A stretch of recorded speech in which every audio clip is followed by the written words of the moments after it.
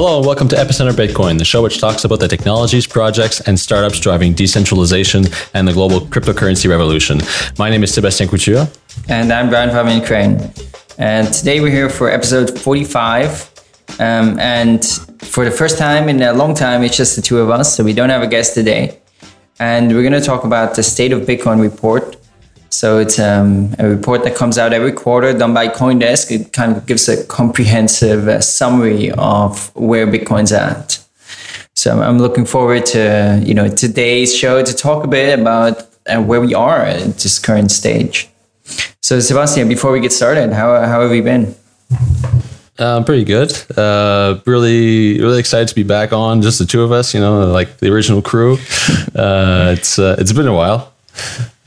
Yeah, absolutely. I don't know I don't remember when we last did this, but I think the State of Bitcoin report is kind of a good opportunity to have a little fireside chat to kind of, like you say, go over where we are. Personally, we've been involved in the Bitcoin space for almost a year now. And we've been doing this podcast for, it's going to be a year and 2 months. So I think it's a good opportunity to, like you say, go kind of look back and see how we've progressed in the last year. So the State of Bitcoin report, as Brian said, is published by by CoinDesk. And you may remember that during our coverage of Coin Summit, we released a presentation by Garrick Hallman where he presented the quarter two report. So I guess we'll probably also be able to do some comparison as to how things have evolved in the last quarter as well. So before we get started, let me ask you, one thing I've done before the episode today was because I wrote a blog post on January 1st about my predictions for this year. And so I kind of went back and looked at it and it was like, oh, how wrong was I? How right was I? And I'm curious, we're going to come back to some of the details later, but I'm curious to hear from you. What has surprised you, I guess, in the last year or since you've been involved? What has been different than you would have expected it to be? Well, I guess there's a couple of things. For one, I think a lot of the predictions that we made at the beginning of the year were good predictions, but I think they were probably a little too optimistic and maybe somewhat misinformed. We were just getting into this. We had a lot of, I guess, high expectations as to where the space was gonna go. And if I can jump in here, I guess we can talk about predictions now. So I looked at them. I think in some areas they were over optimistic, and one stands above everything, of course, which is the price. So I wrote then that it was predicted it was going to be $5,000 at the end of the year, and obviously we're very far from that. Apart from that, there was one of the predictions was that there's going to be institutional money coming in, like hedge funds, like institutional investors who are going to start investing in Bitcoin and trading Bitcoin. And that hasn't happened yet, as far as I can tell. I think it's going to happen. It's bound to happen, but that was definitely like premature. Also remittances. I mean, I was more conservative there with the estimation. It was like probably by the end of the year there's going to be some remittance use in Bitcoin, and maybe that's going to happen. So far, it probably hasn't happened yet. I haven't seen any signs. Yeah, I think that's one space where we're actually quite hopeful that things were going to evolve quite quickly. But well, I mean, if I read the prediction, it wasn't so optimistic there. It was really optimistic on the financial investors, which was wrong.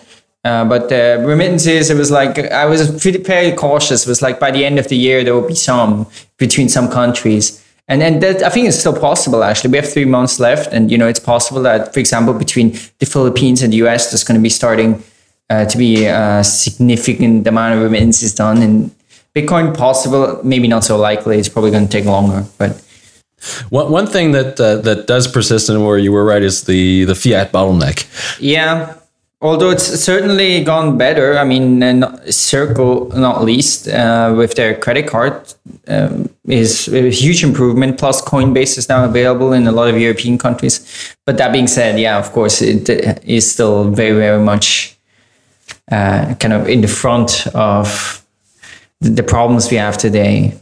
Right, but I mean, the Circle and CoinDesk services are mostly geared towards consumers. I mean, there's definitely a fiat bottleneck right now for banks in a lot of countries. For companies in a lot of countries where they have difficulty securing banking relationships. Oh, that's true, but that's not what I meant with fiat bottleneck. Now, fiat bottleneck was like, yeah, exactly, going in and out of Bitcoin. And that has, gotten better, but obviously it's still not great in many cases. Although that has really gotten better quite quickly, I think. That's especially Circle. I think it's a huge step forward there. Have you tried Circle, by the way? Have you been able to buy Bitcoins with your credit card? Well, I did try it, but for some reason my card was declined. Actually, my bank canceled my card, and they're going to send me a new one. I don't know why. They said my card information was stolen from some website. They wouldn't tell me which one. The person I talked to didn't know herself, so I couldn't try it yet. I mean, I've used Circle the wallet because I had to pay someone something, so I just sent her the money with Bitcoin because, and then you can send it to an email address, like with Coinbase. It creates like a new account. So I used it for that, but I haven't yet bought with the card through Circle. But as soon as I tried to do it as well, and what happened with me is that it kept telling me that my billing address was wrong. Yeah, I had the same problem actually. But I had people here, like a friend of mine in Switzerland bought some. We had one guy in the office, he bought some. Levin bought some. I think in general it works, but I want to touch maybe one more of those. Two more I pointed out. From those predictions I sort of wanted to touch on, which was hardware wallets. I predicted that hardware wallets would start to be used a lot because of the security issues, and that has definitely not happened at all. And to be quite honest, I'm not so sure anymore it will happen. I guess there still are. I think there may be a market for hardware wallets with the more with the enthusiasts, and this is where maybe we'll get to talk about this in a bit. Where the large companies, that what we call universals, are building products and services for the mass market, where you don't have to worry about your Bitcoins being secure because they're insured. Whereas the enthusiast, or the kind of the hardcore Bitcoin user who has more more of an ideological attachment to Bitcoin will want to secure his coins on a hardware wallet. Yeah, no. I don't think hardware wallets are for everyone.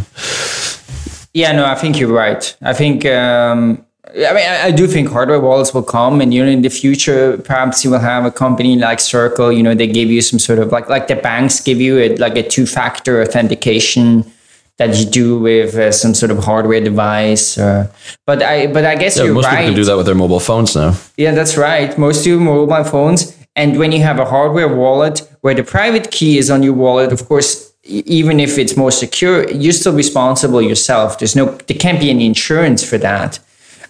So I think you're right that most the mainstream consumers will prefer to have the sort of secured, insured service that's hosted, like Circle and Coinbase are providing.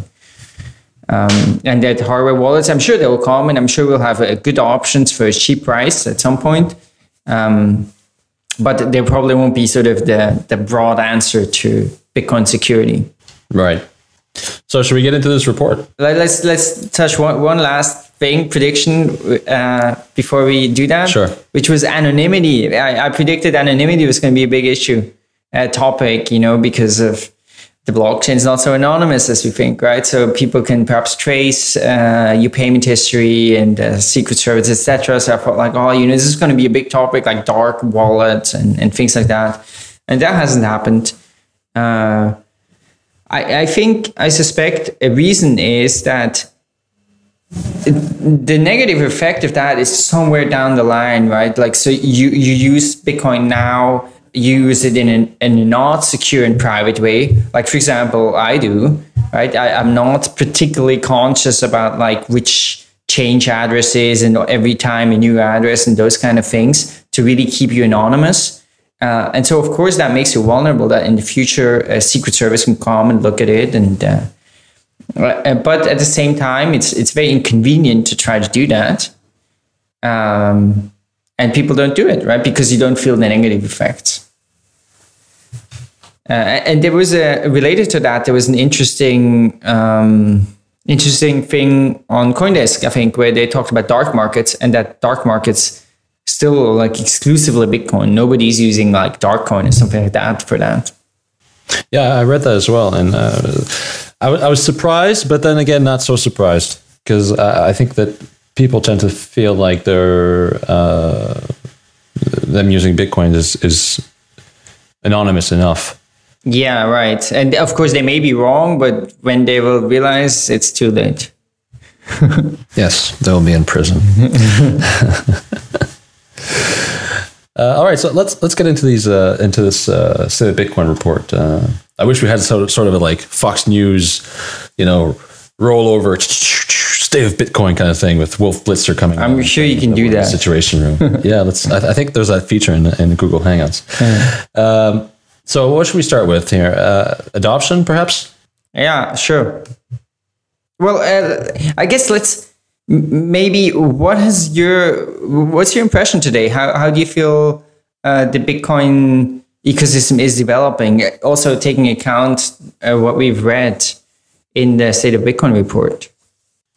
Well, I think you summarized it quite well a while ago when we were discussing it before the show. Is this sort of slow growth, and this is mostly reflected in what we were just discussing about our predictions early this year. Is that there is growth? It's slow and steady, and maybe we're waiting for that one. I guess what everybody seems to think is that there will be one or a few events that will kind of trigger off kind of mass adoption. This is what we're all waiting for.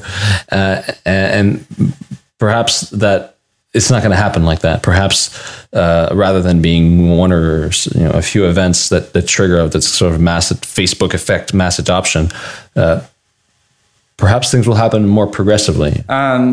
Yeah, no, I mean, I do think that it's going to happen, that sort of explosive growth. It just will probably take longer. It is taking longer. And it may be in, like somewhere it happens for some reason and it grows a lot and then perhaps it's stable for a while. Maybe at some point the financial crisis will cause a lot of growth.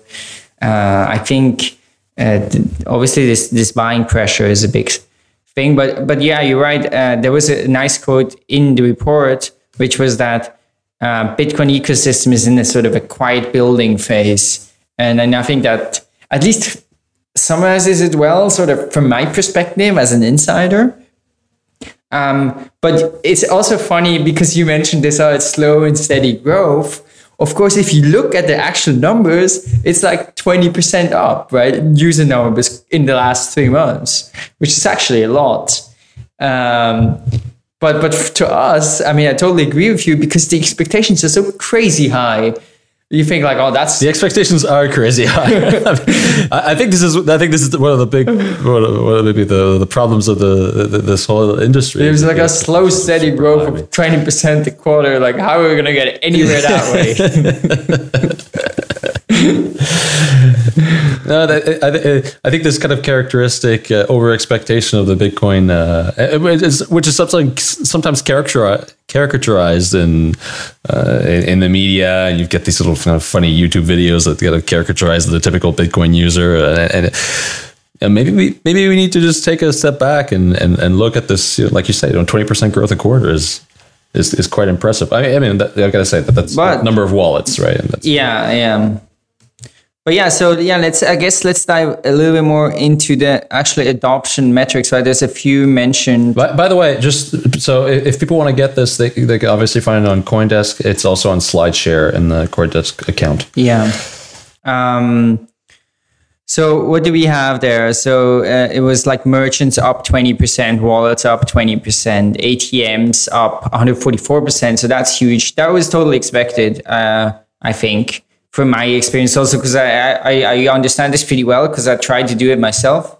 Because of the regulatory stuff, it's so complicated setting up ATM in many places. People buy them and it takes them like 6 months to figure out how to actually operate them. So that sort of delay, that actually that delay may still be there from like all the people who bought ATMs during the bubble last year. Because honestly, if I had bought it at the time and said like, okay, I'll try to go ahead, it probably would have taken me until now to find a way to actually operate it in Germany. Right. One example is Maison du Bitcoin that has a Lamassu machine sitting there turned off because they can't assure KYC on it. Yeah. I'm sure that's the case for a lot of people. Yeah, exactly. So that's kind of expected, but so of course, and 250. It's right now. It was 100 3 months ago. So I think it's good growth, and I think this will continue. Of course, there's a question how far it goes. In the end, if you are able to buy Bitcoins with a credit card, then maybe this is not so attractive. But I think they'll still have a function in the role. But yeah, so overall, it's a sort of this kind of that's the sort of growth we're seeing, right? It's like 20-30% in terms of users, merchants, etc. Yeah, except for market cap, which is greatly reduced, but that's because of the fluctuations in price, which we'll get to. Right. So now this is a nice slide that kind of summarizes. So this is page 6, which kind of summarizes the growth that we've been seeing. Just one thing to point out, and this is kind of misleading, is that merchants' annual revenue is 86 billion. That's not 86 billion in Bitcoin sales. That's 86 billion is the estimated total annual revenue of all merchants accepting Bitcoin. Well, the main one. So it's sort of a stupid figure. They just took like, Dell makes $56 billion in revenues. They accept Bitcoin. So we added to these revenues of Bitcoin accepting companies, which doesn't really make any sense if they, sell 1.0% of their revenues in Bitcoin or something like that. Yeah. Well, since we're talking about merchants, one thing that I find kind of interesting. So, to one of the statistics quoted in this document is 70,000 merchants now accepting, or 76,000 merchants now accepting Bitcoin. It says, so that's 40,000 using BitPay and 35,000 using Coinbase. So that's a big chunk of merchants using BitPay and Coinbase for their payment processing. I guess one of the good pieces of news that we've heard recently is that Coinbase is now operating in Europe. So as consumers, it allows you to buy Bitcoin. I don't know if they have their payment processing solution also launched in Europe, but BitPay definitely has. Yeah.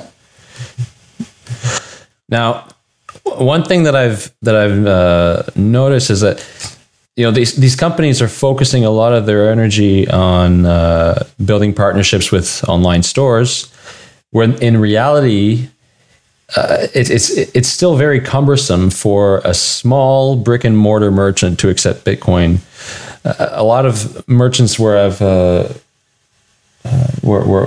seen them use the BitPay or the Coinbase app, their kind of feedback is that sometimes it doesn't work. It's difficult to use. The fees also are a complaint.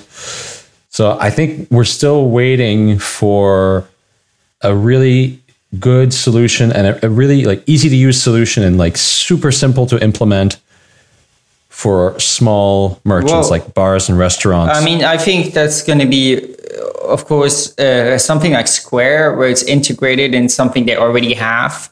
That's going to be the only easy solution, is if you're already using something and then it can just be added on top. But for example, here in our space, there's a cafe downstairs. They want to take Bitcoin as well, but they're using a company in Berlin called Orderbird. That's, it's something like Square a bit. And the problem is they haven't integrated Bitcoin. So for them, it doesn't really matter how good the software is, how great the solution is. It's just running two systems in parallel is a problem. So if Orderbird, on the other hand, said, hey, you can turn on this Bitcoin functionality, they would do it in like immediately. So I think that's going to be a big part. Small shops, they don't want to run different checkout systems, different payment systems. So I think that's why Square is great. It's really exciting that they're doing this. But of course, Square is only in the US. Only in the US, yeah.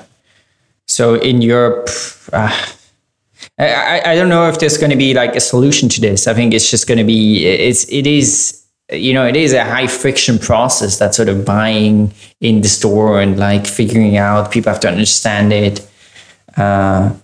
I'm sure we'll get, I think the answer is going to be integration into existing systems. And that's something that's happening fast. No, I mean, Stripe is also integrating Bitcoin, as Square is. And those, I think a lot of those payment processing companies are looking into that.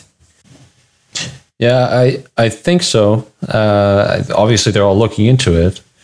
But I mean, walk into, I don't know if this is the case in other countries in Europe, but just walk into 10 restaurants and bars here in France, and how many of them are using a mobile device for payment? They're all using cash registers and bank card terminals. They're using kind of this legacy hardware that embedded hardware, which of course, that I think will be a lot harder to absolutely to implement Bitcoin payments on. Absolutely. And of course, another issue is always the integration with accounting. And that's can be a big problem. We have a startup here that they're working on trying to provide those kind of solutions. That especially becomes relevant if a company tries to hold Bitcoin on their book and doesn't use a payment processor. So I think that is a very big challenge. And I mean, there's a big reason why all these companies are going to US dollars immediately or to euros immediately through a payment processor. And I think the biggest hurdle is just how do you even book this in accounting? How do you make this smooth? How do you deal with security? There's so many barriers there. And there are really good software solutions needed that make this kind of a smooth process. Otherwise, you're not going to have that, right? You're going to have like people paying in Bitcoin and immediately sold on the market. And companies won't use Bitcoin to pay their suppliers that way, right? Which is, of course, undesirable because we want to have this sort of integrated ecosystem where everything's in Bitcoin. Now that's maybe that's a good segue into the price fluctuations. Yes, that we've experienced over the last. Sebastian, what's going on? Can you tell me? Well, what happened is I sold 30,000 Bitcoins. Oh. And that drove the price down. Sorry. No, I guess what we should probably mention about this is obviously it is a big media focus. The Bitcoin price going down has been largely covered in the media and Bitcoin media. And what's interesting is that over the last quarter, so CoinDesk does this kind of analysis where they look at their top headlines and says, okay, well, so last quarter, out of the top 10 stories on CoinDesk, 4 were related to price. No, 7. For this quarter, 7. Yeah. No, but that's for last quarter. So for this quarter, 7 are related to price. So I guess that goes to show that people are more interested in the price going down. Well, no, it just shows. I mean, even 4 is crazy. It just goes to show that people in Bitcoin are totally obsessed with the price. But it also makes a lot of sense. No, I mean, people sometimes say, "Oh, the price is not relevant." I totally disagree with that. I think it's so relevant. It has such a huge influence. All these people, right? Like us, all the people working with Bitcoin, and what the Bitcoin price, where it's at, has a lot of influence, man. Like, if it goes up, then people have more money to start companies, to invest, to focus fully on Bitcoin. Price goes down, people have to maybe get a different job or do some work on the side, etc. Or, for example, if you think of something like Ethereum, they raise this money in Bitcoins, now the price goes down, and all of a sudden they only have half as much money as they had to did. They have the budget plans, they don't work anymore. Now you don't have. So this is I think it has a lot of influence. And if you see the price going up a lot, let's say we go now up by a factor of 10. I think if you look at the activity, the startup activity, that's also going to be pulled by the price. It's going to explode in just the same way. So I think the price is really important. And I don't know why it's going down. I honestly have absolutely no clue. No, I agree that the price is important. I don't think we'd be doing this if the price was €1 a Bitcoin, or maybe we wouldn't be so interested in it. But yeah. But so there are a couple of theories as to why this is happening. One interesting theory is that the price drop is influenced by miners having to sell Bitcoins to finance the cost of their hardware as the difficulty becomes higher. I think that actually makes sense to me. I think that's one of them that I think like, okay, that I understand that to some extent, right? So I guess because also, right, maybe in the past it was profitable for some people to mine, but now with the Bitcoin price going down, that profitability definitely goes down, right? Then maybe they're just break even. And then of course, if you break even and if costs are as high as your revenues, of course, you're going to have to sell all of them to cover your revenues, your costs. But on the other hand, if you made some profit because the Bitcoin price is higher, then you could perhaps at least save the profit and not exchange it. So I think I saw someone, I don't know where it was, I don't remember, so I can't give proper attribution, but I saw someone did some analysis of what percentage of Bitcoin, I think maybe it was Coinometrics, of what percentage of the mined Bitcoins are held versus sold. And that's changed quite dramatically. It used to be that people mined and they kept their Bitcoins. And now people mine and they sell all of them, or 80% or 90% are just sold immediately. Oh, do they? Yeah, no. I think it was 80%. I don't have the source right now, but we can look it up and put it in the show notes. Yeah, so apart from that, it doesn't really make sense to me, right? So if you look today that the total value of Bitcoin is about $5 billion, right? And then if you look at all the VC investment that's been, all this expectation about the space, I mean, it just doesn't seem to balance, right? Because if Bitcoin has so much potential, if it's going to be so big, shouldn't the price be higher? I mean, it only makes some sense to me if people say, or people think, cryptocurrencies are going to be very successful, but not Bitcoin, right? It's not going to be reflected in the Bitcoin price. I personally don't really believe in that. I think Bitcoin's going to be successful too. But yeah. But when you say shouldn't the price be higher, where's the watermark for that? I mean, we really have no historical data to have sort of a price, a fixed price in our minds as to what the Bitcoin price should be. Sure, but the Bitcoin price could be $10 for all we know. That could be the where it flattens out. I mean, sure, but if you look at like the promise, people think like, what could Bitcoin do? Where could Bitcoin go? And then what would that mean for the Bitcoin price? You can see a certain here's this potential that there is. And that would mean a return of so many 1,000% or something. And you can say, what's the probability of that happening? And what I think is a lot of people starting to build things and they really think there's a really high chance of this happening. But at the same time, the Bitcoin price doesn't reflect that, because if you do believe with that probability that this is going to happen, well, then you should buy Bitcoins today because it was a great investment, right? So, of course, also from a VC perspective, so if you invest in Bitcoin startups, it sort of underlies, there must be some assumption underneath that of how likely is Bitcoin to succeed.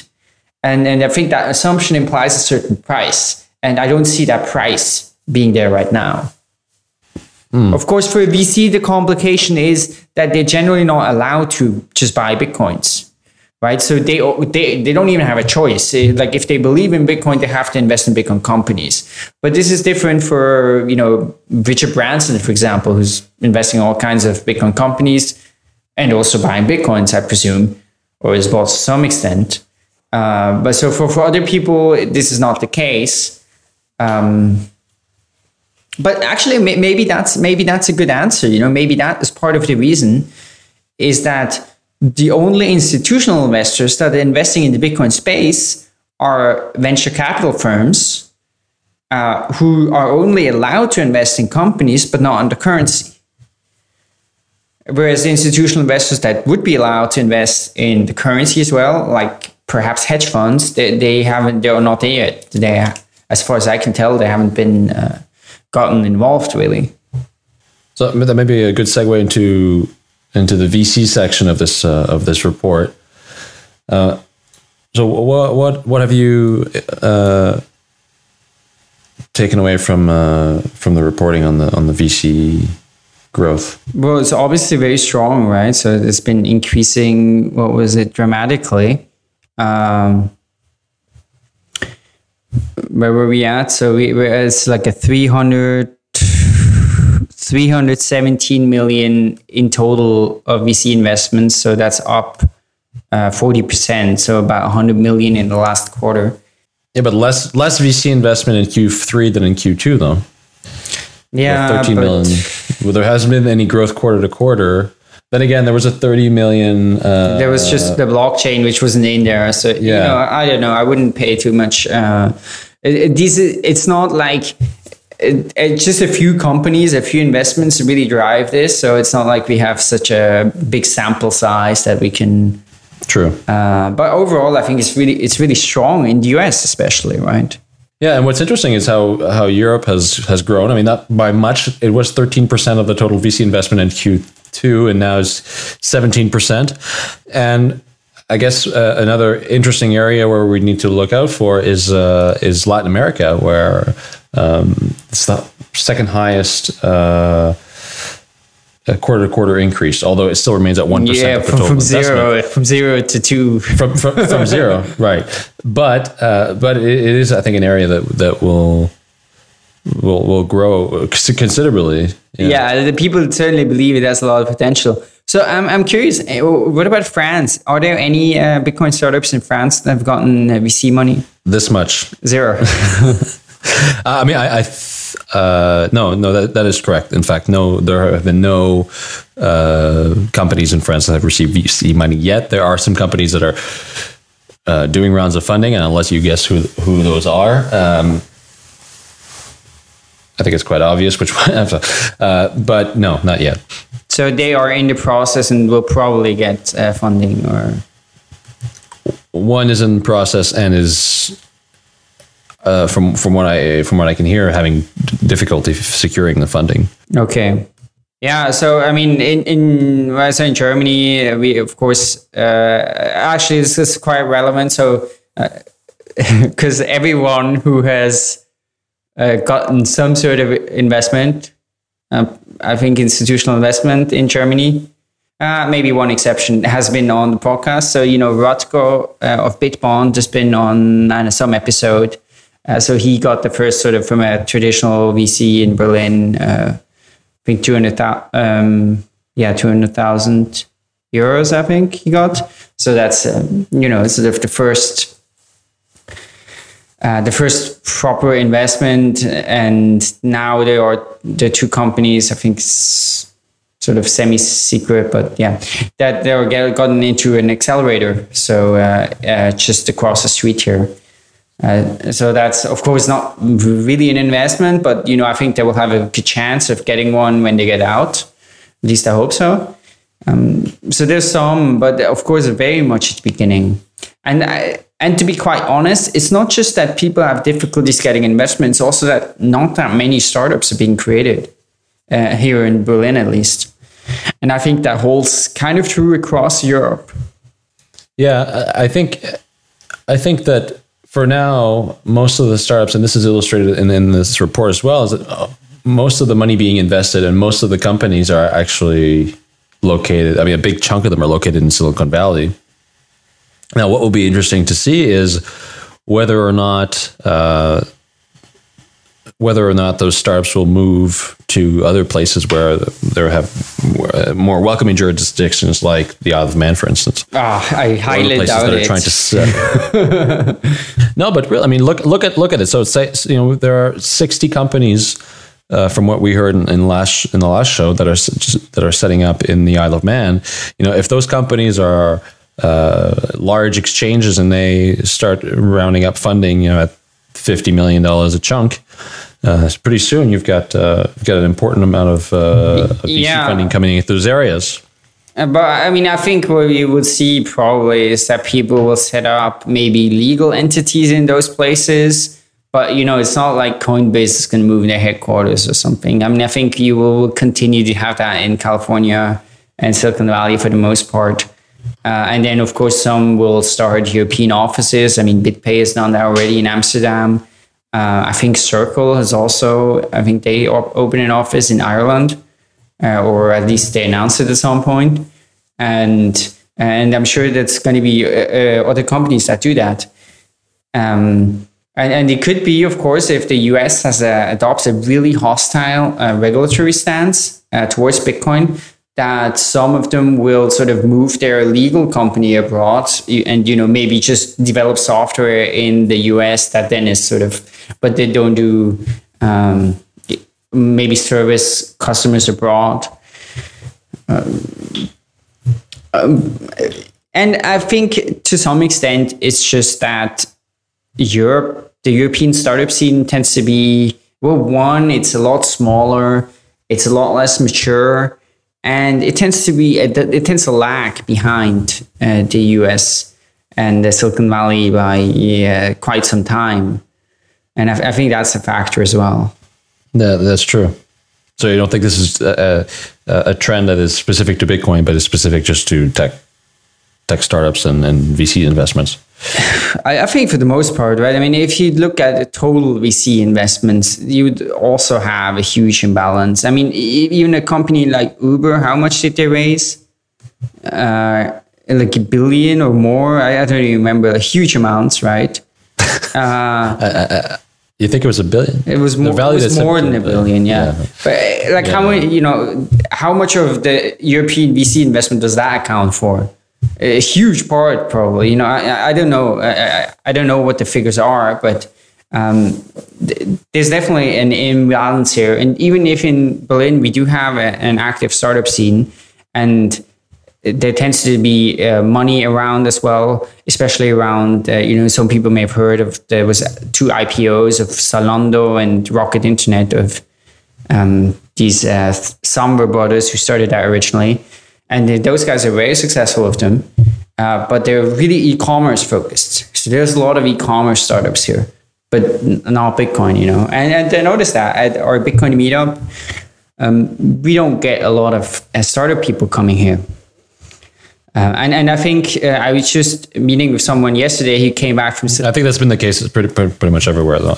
Yeah, I don't know. I mean, I was talking yesterday with someone who's just spent 2 months in Silicon Valley. He came back. She came here, and she said there's just an insane buzz and community, and everyone is like Bitcoin, and they're like all these entrepreneurs, all these developers starting Bitcoin things, and I think that is happening there, and it is not so much happening here yet. Hopefully that will change, but. Well, so this is a question that we've talked about a lot, is how do we bridge the gap between the kind of typical traditional tech startup scene and the Bitcoin scene? I mean, as 2 people that run meetups, I think we'd like to try to attract as many people as possible from kind of that other startup scene. What needs to happen? I keep asking myself this question, like how can I attract tech entrepreneurs to my meetups? I mean, I think there's a few things. So, I mean, first of all, when I started the meetup here in Berlin, this was very much my goal of making that happen. And it hasn't happened for the most part. I mean, obviously there are things like speaking at other meetups and speaking at tech conferences. So I've done some of that. I've spoken at a startup conference here. I spoke about Bitcoin to people who aren't Bitcoiners, and done that at some other meetup as well. So I think that sort of thing is good. Of course, one has to do a lot of that. And I think a lot of it will just be, when people see that all this money is being raised by Bitcoin companies, and perhaps when people have the first also European Bitcoin successes, when you see examples of it happening around you, at some point people say, oh, maybe there's something there. Maybe I'll also start. And in the end, it's very much a sort of a one-by-one process, right? Somebody learns about Bitcoin, they actually find it interesting, they understand it, and then all of a sudden it's like, okay, maybe I'll do something there. But it's slow because for most people, the sort of impression they have right now before having done that work of diving into Bitcoin is it's this weird thing, some internet currency is like for libertarians, and I don't know, like I hear a lot of people asking me, didn't Bitcoin die? Didn't that die a few months ago? So the overall perception of people tends to be pretty negative. I think people who haven't like spent time thinking about Bitcoin, and that's a big. I find the overall perception seems to follow the price. Of course, I think if we go up and now it goes higher than the past high, people are like, "Oh, this isn't actually high. Maybe there's something there, right?" But you're right. The price is very important in that aspect. But I think public perception is definitely a barrier. And speaking of public perception, so while we're on the topic of VC investment, there are several categories in which VCs are investing. They're investing in exchanges, financial services, mining, payment processing, wallets. A lot of the investment has been going into wallets, but the bigger chunk of investments have been going to kind of these universal companies like Circle and Coinbase that offer a wide range of products and services and that try to be sort of on all fronts. So I guess as these companies sort of grow and become these large multinationals implanted in the US and in Europe and perhaps even in developing nations, places like Africa and South America, I guess I'd like to prognosticate on the future of these companies as the ideology behind Bitcoin is to have kind of sort of decentralization, and these companies sort of represent, I guess, in the Bitcoin sense, some sort of banks. How will they be perceived by the original people in the space? Well, yeah, I think maybe will sort of the ideological Bitcoiners stay away from those companies, and most of the attract mainstream users. And yeah, absolutely. I'm thinking, will there be a bifurcation of Bitcoin into perhaps like this kind of mainstream coin and some other coins that are not that these companies don't deal with? Yeah, no, I think absolutely. I mean, it's already happening. There's a lot of, like, for example, here in our little Bitcoin center, Levi, one example.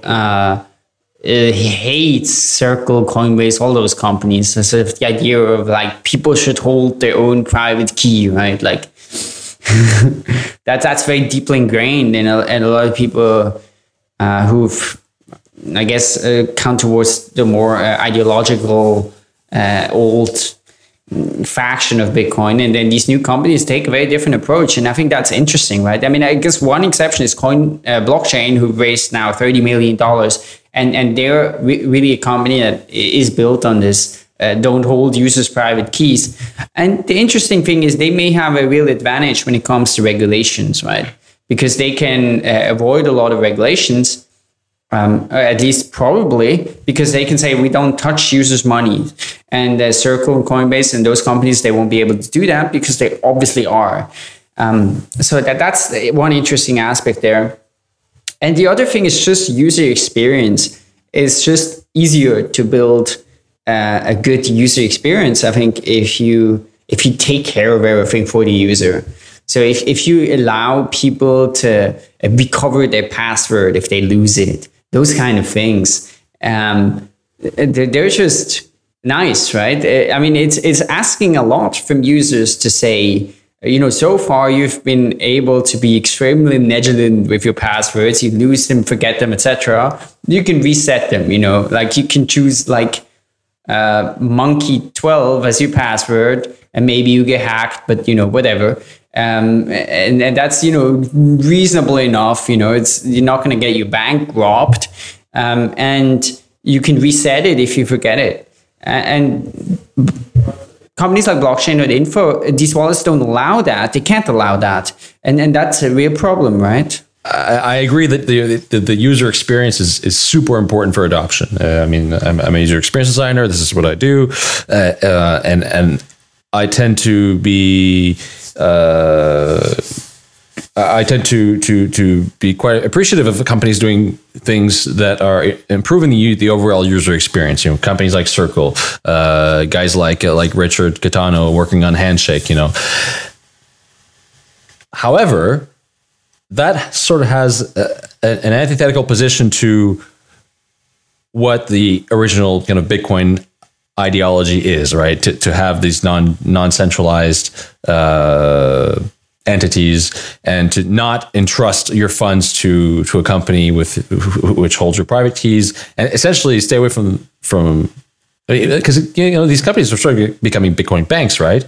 So we're kind of falling into the same model that we have now. So where is the added value? I know that there is added value in the sense that you have this money that is free to transmit and things like that. But if we're getting back into the sort of corporate model where you have these large structures and large companies holding all the Bitcoin, I think how is that different from what we have now? Yeah, good question.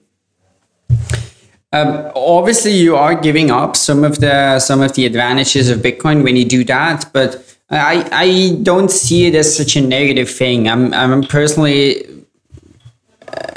open there. I feel having a substantial amount of Bitcoin, right? Sort of your savings. I would rather, I think, keep that personally, right? Like set up your own system, something like Armory.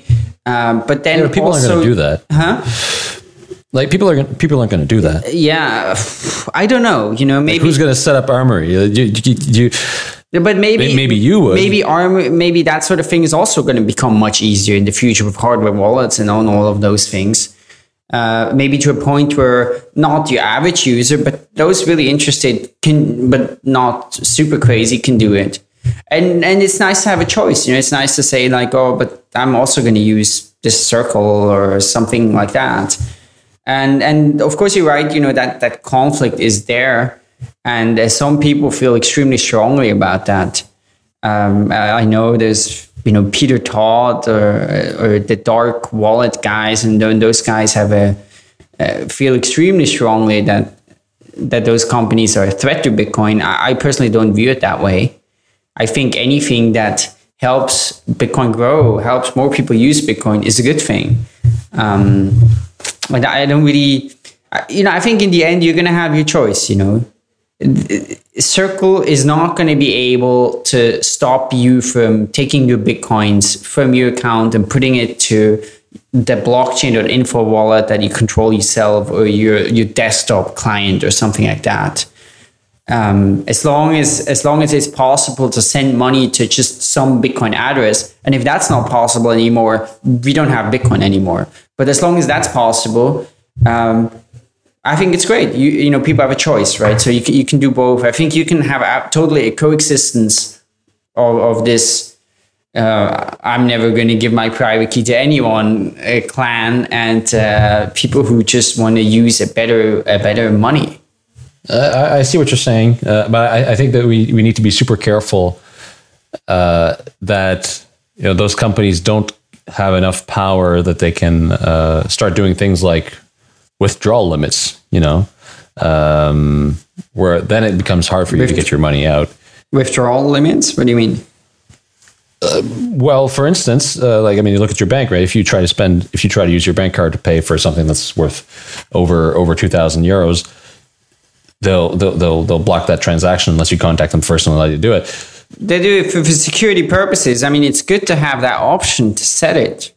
Even if I think that actually makes sense, right? It doesn't Zappos already do something like that? I'm not sure. Or maybe they have this option. Maybe they don't. But I think it makes a lot of sense. You have a hosted wallet and you say, hey, I want to have a delay. Maybe some of it is time locked for a week. And if somebody tries to take it out, it stays in there for a week and I can go back to them and call them and tell them, no, I didn't authorize this in case I get hacked. I think those kind of things are great. And And people are doing this, or I think will make this possible if it's not already, with projects like Counterparty and Ethereum, etc. That you have time locked addresses, sort of like savings wallets, where people can't, if you get hacked, they can't just take your money out. And then of course hosted companies will offer things like that too. So.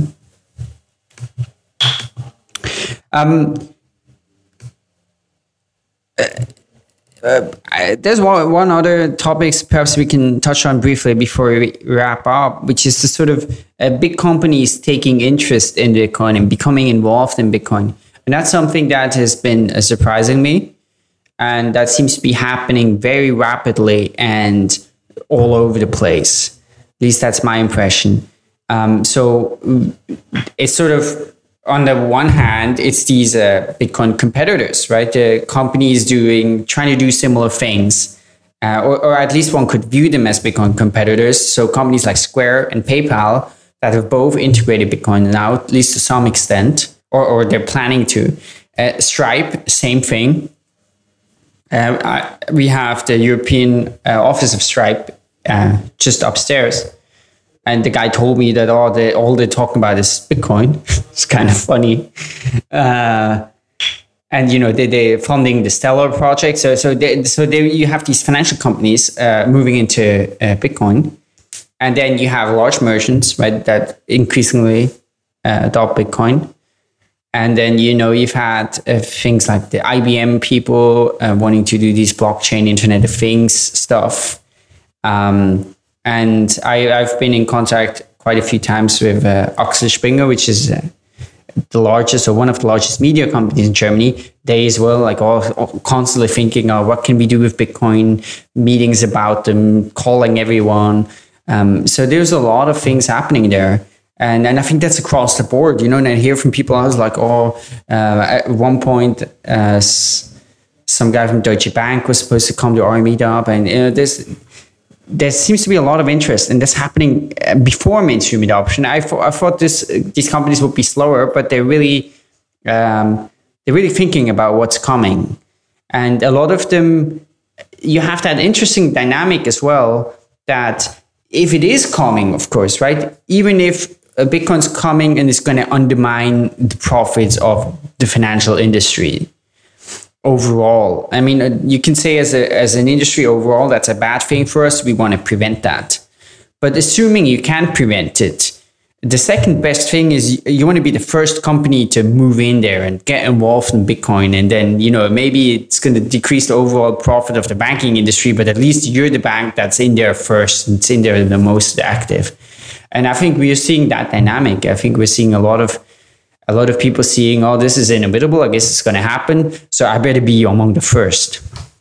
Now, what are your thoughts on Apple Pay and how it's positioning itself as a payment system, and how that will affect other companies adopting Bitcoin rather than Apple Pay, for instance? Yeah, good question. So I'm not super expert on Apple Pay. I thought it's interesting, if something like Square, right, they're going to take both. And I saw an interesting sort of a chart or an infographic by, I think, Coinapult. If you look at it, you'll probably find it, where they showed, how many people have an iPhone, how many people are in the US, right? Because if you're not in the US, it's not going to work. And then of the sort of global more smartphone penetration. And of course, it's a tiny, tiny percentage. So it's just in terms of sort of reach. And if you think of developing countries, people doing banking with their smartphones for the first time, Apple Pay is so limited. So I don't think it competes with Bitcoin on that level. And of course, it's not the currency. So you still have the old costs of payments. That being said, I have no doubt that in terms of user experience, it's going to be like much better than what Bitcoin can do for quite a while. It's just going to be like smooth and amazing, and it works, and it's uncomplicated and secure and feels amazing. Of course, and they don't use QR codes. They don't use this QR code scanning, and I'm sure it will be great, And I'm sure that But who is using Bitcoin for a better user experience? I know maybe online in some cases you can say that's the case, right? It's actually easier to pay with Bitcoin. But mostly people paying in Bitcoin in retail places, it's not about the user experience. It's because these people are passionate about Bitcoin. They want to support it. Right. And the user experience, actually that's another thing. I was totally wrong with my predictions at the beginning of the year. I was like, oh, the user experience is going to improve a lot. And especially about the payment protocol. So if you don't remember what the payment protocol is, we did an episode about it, I think at some point, go back to it. But the basic idea is to make the sort of the flow, the payments, especially in-person payments, a lot better. And that hasn't happened at all. I don't think the user experience of paying with Bitcoin has really improved very much. At least not that I've noticed. What do you think? I think you're right, but I think there's a question that needs to be addressed with regards to user experiences. As app developers, for instance, develop wallets that enable easy payments, or say Coinbase, take a company like CoinKite, right? That develop a payment terminal. So they have let's say a pretty good user experience when it comes to paying with Bitcoin. You're using this card. It's something that you're used to, etc. But the problem with this is it creates these separate standards, right? Or the lack of standardization. I don't see how. I have difficulty seeing how we're going to standardize user experience. No, I think you're totally and make right. it so that everybody uses the same standard. So whether that's NFC, for near communication payment, or I think you're right. I mean, I think the payment protocol probably wants to do some things in those directions, but I think overall I agree. Because it relies on hardware, right? It's relying on hardware, and even the hardware is non-standard. Like even NFC is not a standard. Yeah. The NFC in an Apple iPhone is not the same as on another device. So no, but I very much agree. I mean, I think that's why Apple Pay is just going to be awesome, right? It's going to work. And then with Bitcoin, that's much more difficult, right? You have these QR codes, and sometimes they're too small, sometimes they're too large. It doesn't scan. Like it's a bit of a mess.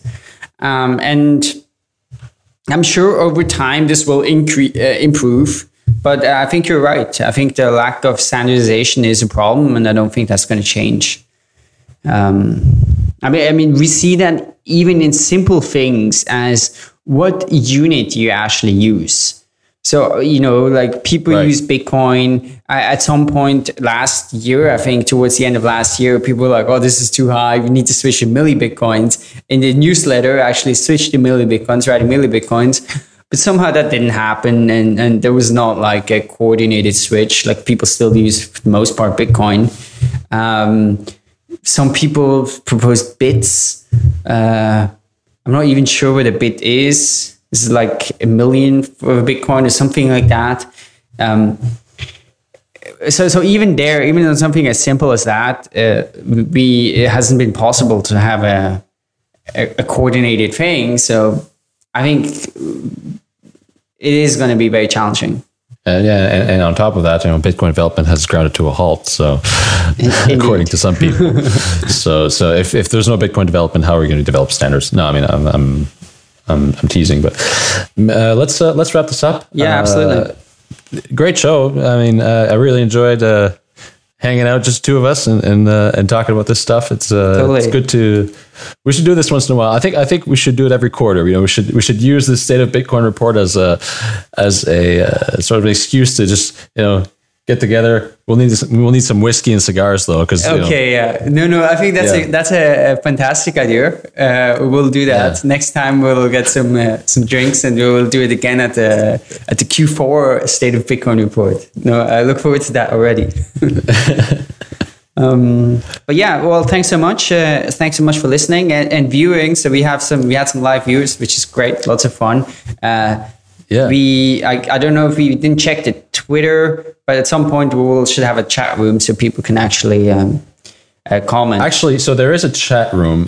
So there's two ways that we can interact with people. In my opinion, it would be easy. So one is that we have a QR code for every episode, and we'll tweet that QR code before the episode.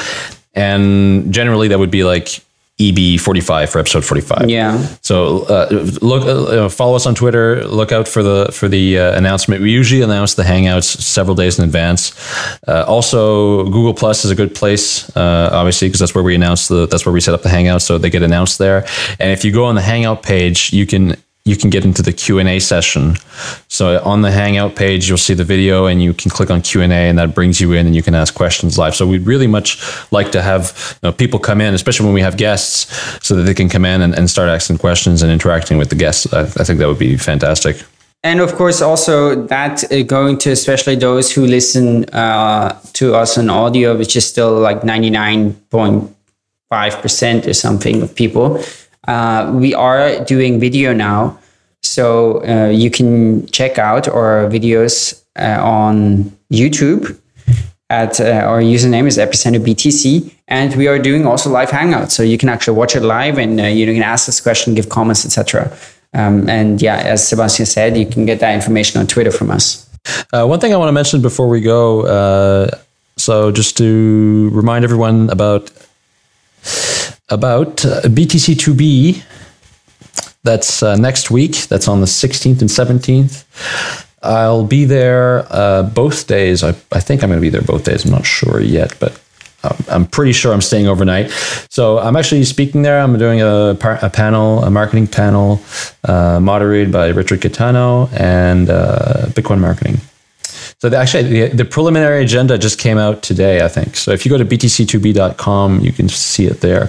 Should be a good conference. I think it'll be pretty small. It's at a small venue just outside of Brussels, but I think it'll be fun. I think there'll be some good speakers there. Adam Vaziri, Stanislav Wolf, Vitalik is there. Matt Rozak. So yeah, and lots of different topics being covered. So if you're there, definitely let me know if you want to get some drinks or something in Brussels. And you can get 15% off by using the code Epicenter when you register on btc2b.com. And just very briefly, also Manny Rosenfeld, some of you may know him, he's the chairman of the Israeli Bitcoin Foundation, and we're going to have him on the podcast in a few weeks. But he's asked me to just mention that they're doing Inside Bitcoin's conference in Tel Aviv on October 19th and 20th. So if you're interested, check that out too. And we don't have a discount code for that, but if you want to buy a ticket, email us and we can probably get you a discount code for that. So yeah, that's October 19th and 20th with lots of speakers as Vitalik Buterin, David Johnson, Manny Rosenfeld, who we're going to have on, Peter Todd, etc. So yeah. And by the way, our email is show@epicenterbitcoin.com for any reason you want to email us. Yeah. You can email us at show@epicenterbitcoin.com. Yeah, so thanks so much for listening, and absolutely do get in touch. We'd love to have some interaction with our audience. Let us know what you think, if you have some questions, some topics, something we should know about.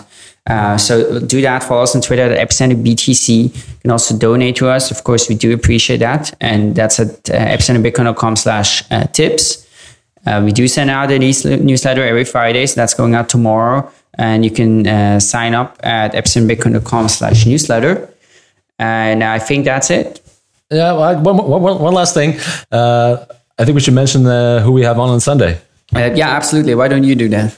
So we have Sean Wilkinson of Storj. Yeah, so Storj, for those who don't know, is one of those decentralized cloud storage projects. There's quite a few, BitCloud, Storj, I guess this MaidSafe is sort of related to that. I'm sure he can tell us more about it on Sunday. And Storj, I think, is one of the best known of them, and maybe oldest, I don't know. But so yeah, it's something I really look forward to. It's one of those exciting sort of decentralized apps that people often talk about, and perhaps the first one that is really going to work, because there's so many projects trying to do that same thing and trying to decentralize a sort of a fundamental internet service, as in cloud storage. So it's an episode I really look forward to. So that's at 4 p.m. UTC on Sunday. So you guys can figure that out on Google. I don't know where you are, but so it's 1600 UTC. Yeah. Yeah. All right. Well, thanks so much for listening, and we'll be back on Sunday.